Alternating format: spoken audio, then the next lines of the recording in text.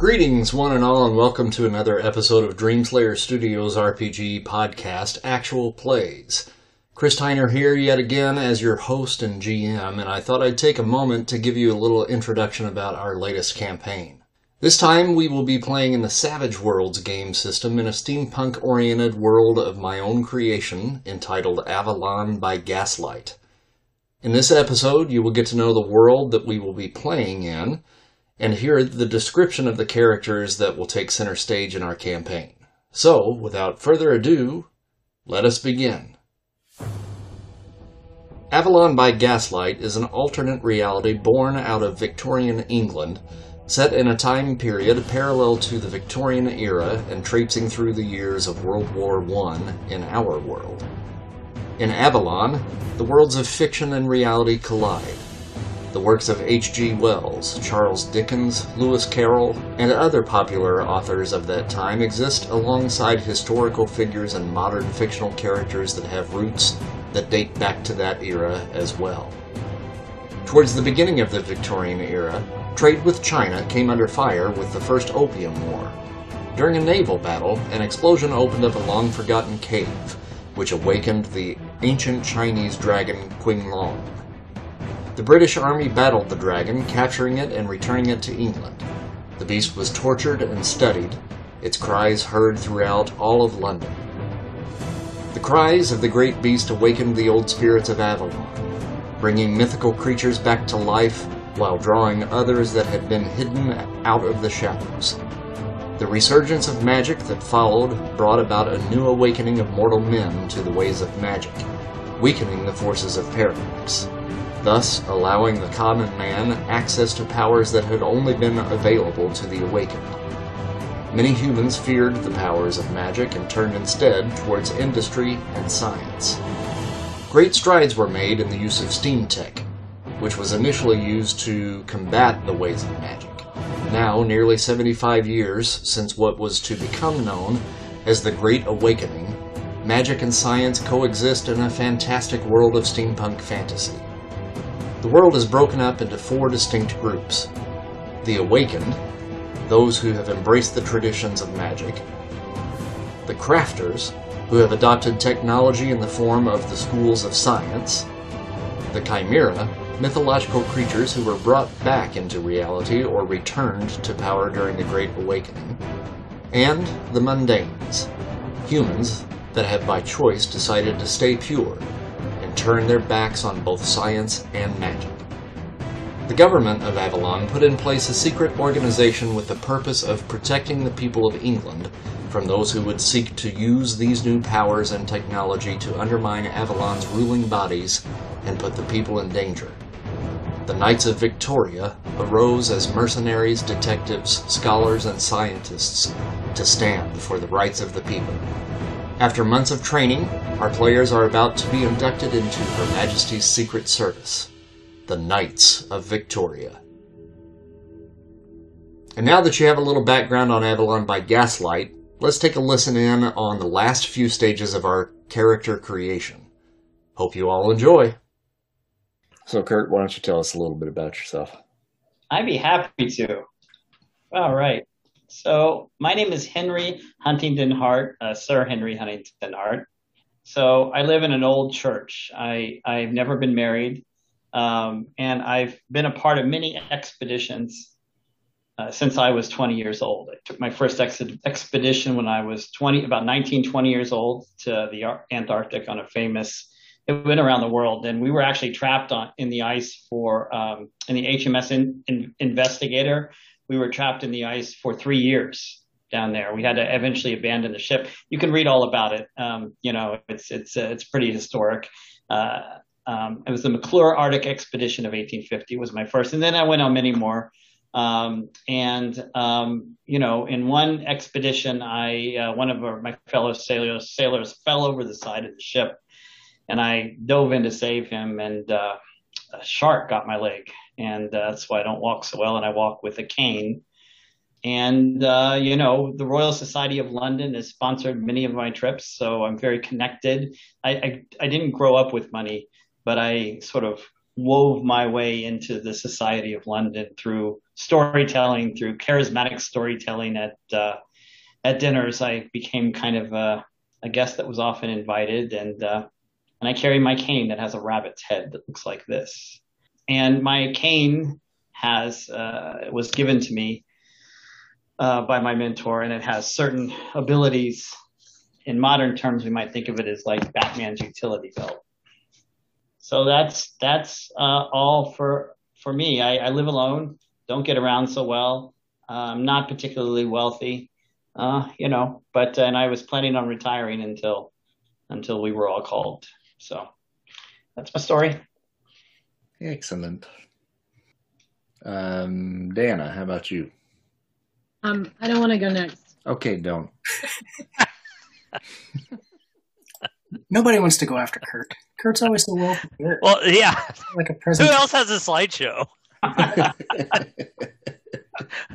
was going to start off by saying, hi, I'm an alcoholic. So. Oh, Kurt, what is your archetype and faction? Yeah, in terms of the game, my archetype, I'm an explorer.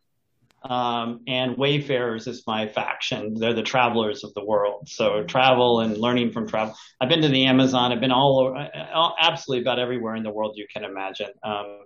I'm very good with firearms. Often we were called on to do different kinds of fighting. And I became, I would practice on the ship with guns and stuff like that. So I'm very good with firearms. It's one of my skills. And I'm pretty handy in a combat. I'm not so fast. I can't get away. But I'm pretty good when it comes to sort of dealing with hand-to-hand or range combat. Also, pretty good survivalist, and I can manage my way on a boat or even maybe a dirigible of some kind. Okay. Well, since Dana doesn't want to go next, how about Christy?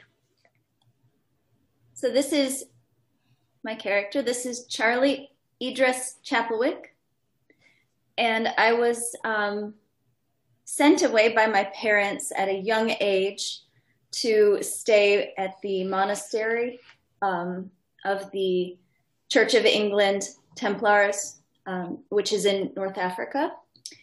And while I was there, we were on a nature hike up on a mountainous trail, and I slipped off, and they didn't see that this happened. And I fell silently and then was knocked unconscious from the concussion and the pain when I hit the ground. And I was missing for some unknown amount of time. And when I came to, I was wrapped in this camel hair blanket at the gates of the monastery, and they were calling off the search because they had found me. They unwrapped me and found that my arm was now fully clockwork. So I had shattered my arm on the way down or at the bottom, and that had been replaced while I was in and out of consciousness. So at that point in the local area, some rumors began to spread that the activities of these English people had disturbed the spirits and that the jinn had returned, and they were playing tricks like, having me go missing from the monastery and then having my arm go missing and be suddenly replaced. And meanwhile, the monks were kind of baffled by seeing this technology, which seemed more advanced than they were used to in clockwork. So in order to calm the situation, they sent me back to England promptly. But my parents were nowhere to be found. So I was orphaned and destitute and found my way to London, as you do, to try to find work. And that's when I fell in with a group of youth who banded together and did odd jobs working for consulting detectives and picking some pockets and whatnot. So I came to know Mr. Sherlock Holmes, And after several stints abroad in various locations, I was recommended by Mr. Holmes to the Knights of Victoria. And along the way, because of some intriguing side effects related to my arm and my reluctance to let anyone actually get involved in it and take a look at it, I learned to do my own repairs and tinker with it. And I became sort of the odd jobsman and tinkerer and the mechanic and the bomb maker and the bomb diffuser and the weapons master of the irregulars and any other sort of mercenary operations that I've been involved in since then. I think that's kind of it. Cool. And what's her archetype and faction? The mechanic and the Brotherhood of Da Vinci. So you don't know where the arm came from. Is that right? Because you were in and out of consciousness so you don't know how you got this arm. That's right. I mean, it's clockwork, but there are some things that go on. Like I have tingling and it keeps me awake at night, but also I'm a little bit afraid of something happening to me, being whisked away or being disappeared. So I have these night terrors. So that keeps me up. And also it basically heals me. Like I don't get sick. My vigor score is very high. So there's a little bit of something going on there. It might be possessed by jinn. I might have a haunted arm. I don't know. Very nice. Right. Dana, are you prepared now? I guess so. Okay, bear with me. Lady Moira Katrina Ellsworth Mackenzie is the niece of famous explorer and archaeologist Laird Colin Mackenzie. She was adopted by her uncle and his partner, Hassani, when her mother Katrina died in childbirth. Katrina only lived long enough to name her daughter and kiss her on the forehead. Her father, Sir Richard Ellsworth, was a general, and he died of malaria in India about a month before she was born.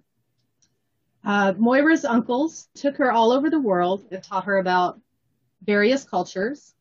Hassani taught her Swahili and about the different countries and peoples of Africa.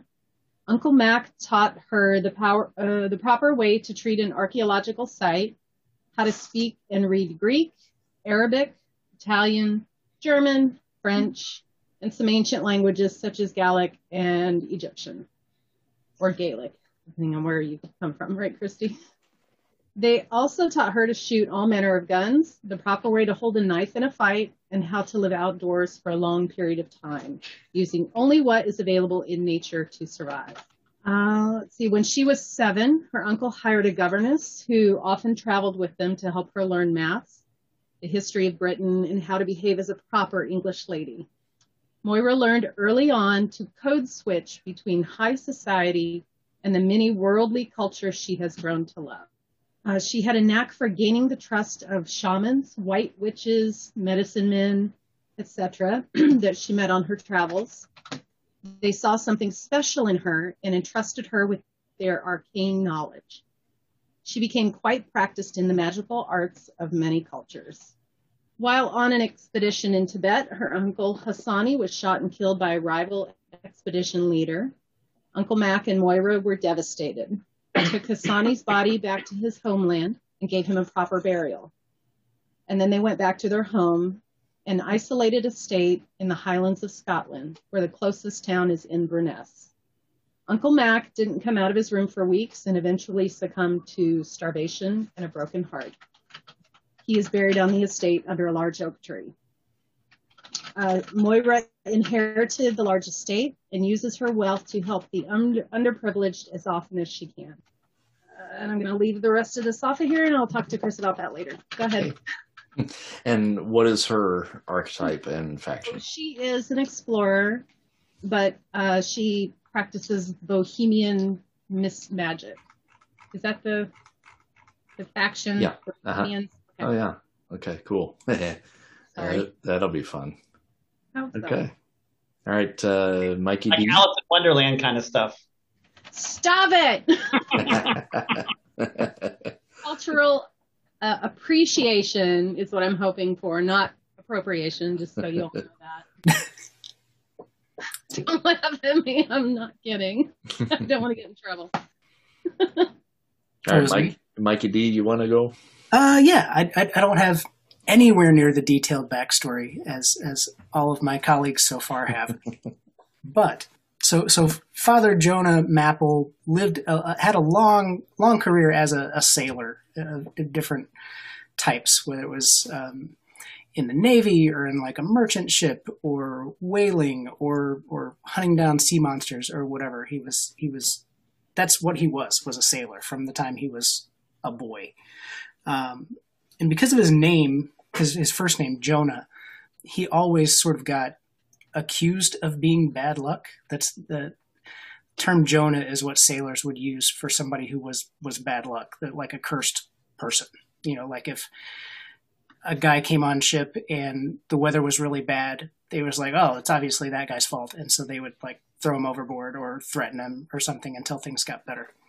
And so he had kind of a rough and tumble sort of brawly existence, sort of defending himself and proving himself. And so he's really kind of a physical person, like, you know, kind of barrel chested, you know, calloused hands, wizened face kind of guy. Until, you know, sort of late in his career, he was on a shipwreck or on a ship that wrecked, and was one of the only survivors, and figured that it was obviously because he had some sort of calling to attend to, and devoted his life since to the ministry of some sort. You know, his categories are he's clergy and of the celestial chorus, and so he's sort of dedicated his life to serving the one, in sort of a mix of religion and sort of like old sailor superstition. So it's kind of his own flavor of religious service, and sort of that kind of, not like the supportive clergy, but like the clergy that will beat you into salvation, because that's, you know, kind of combined with his previous life. That's all I got so far. That's good. I like that. And I tell you, based off of that, I think that you should probably change the focus of your powers, the magic, to faith instead. Okay. Because I think that may actually come more into play based off of some of the things that you may be facing. So like look at like the miracle stuff in the book instead of spells? Or? It's all the same. That's all the same stuff? It's all the same stuff. Yeah. Yep. That's just how it's defined. Gotcha. So with his own religion, then he's kind of developed his own warped sense of church. Yeah, so exactly. So he could be part of the Church of Arr.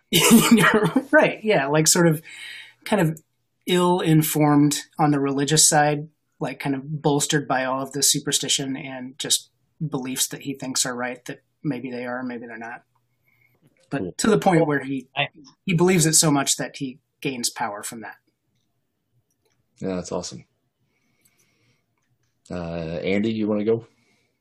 So mine kind of, you know, like you guys heard tonight, kind of changed a little bit. Still the same character. Think I can still go with this guy kind of as my character. I am by nature now a clockwork, and here's how I got there. So I was once part of the English monarchy. Marquess Warwick Axel Hieronymus is my name, and I lived the grand life of the English monarchy. As such, I attended the best colleges, worked under known professors of the time. I studied everything from history to science, mechanical engineering, at the same time learning how to shoot, fencing, horseback riding, weight training, even the modern equivalent at that point of parkour, if you will. Kind of a man of all talents and ideas of being a proper English gentleman of the time, if you will. After my education, I traveled through Europe, staying and being entertained by several royal houses across Europe. Upon my 35th birthday, I received word that my parents suddenly died. My brother, who is the Earl Domino Ruprecht Hieronymus, he basically is implicated in their murder.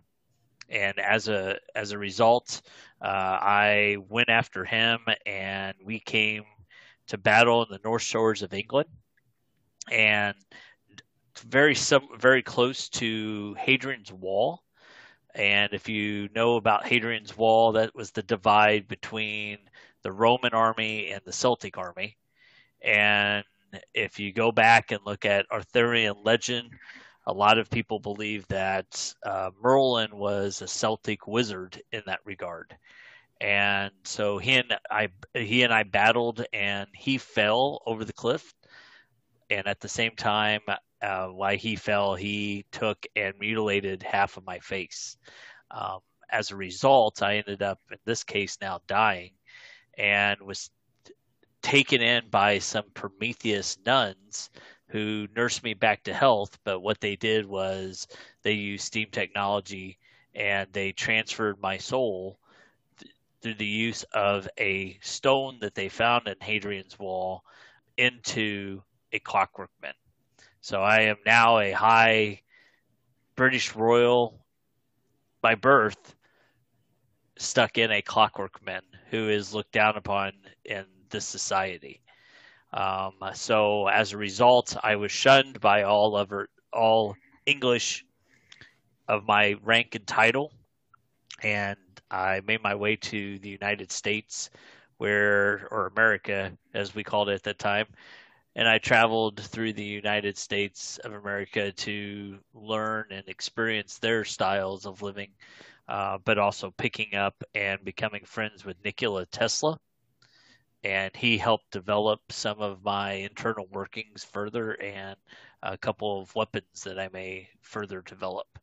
And so all the while kind of putting my ear to the ground and listening for whispers of my brother, because the one thing that I am dead set upon, it's revenge.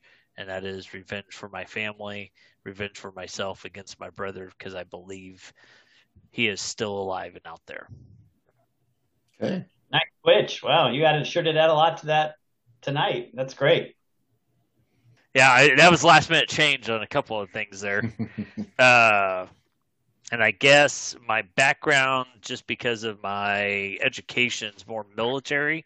I didn't serve in the military, but you know, any high English person would have been schooled in military theory and training, and then I would be part of the Gentleman's Brigade as my can't think of what that is. I don't want to say cult, but that's not right. Faction. Mm-hmm. Okay, awesome. Right. Mike H.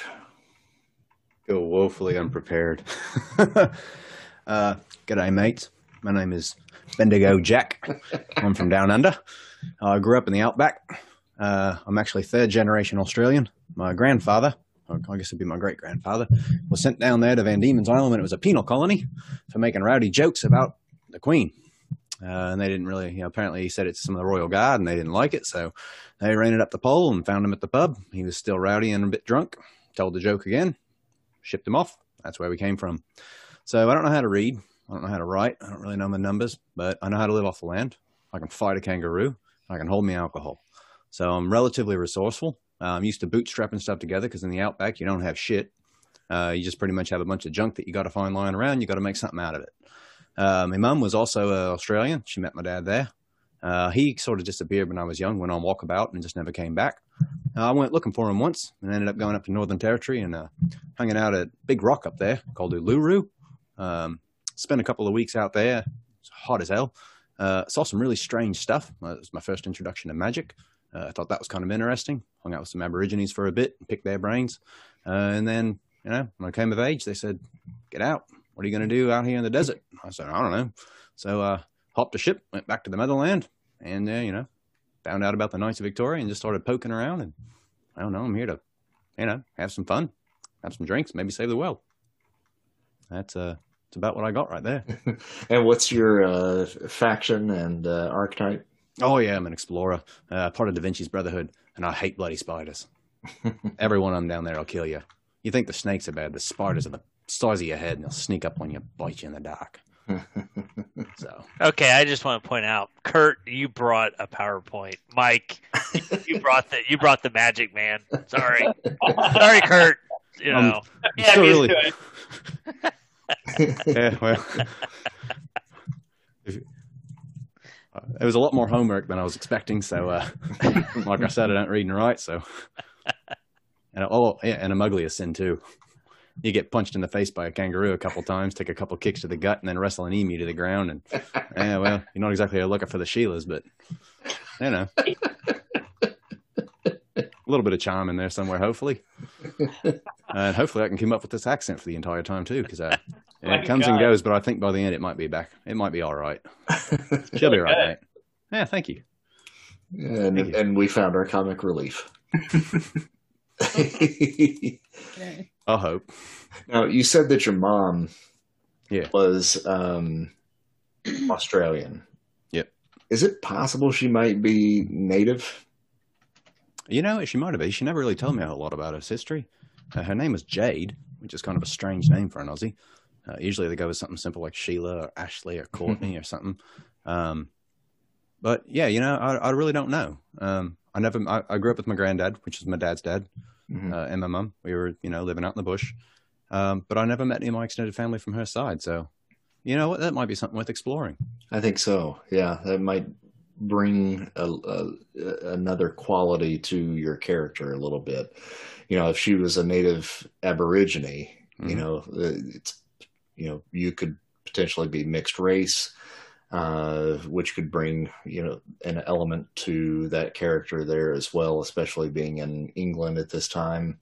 And it may bring a little bit of a mystical kind of background to him that, we might be able to explore a little bit there too.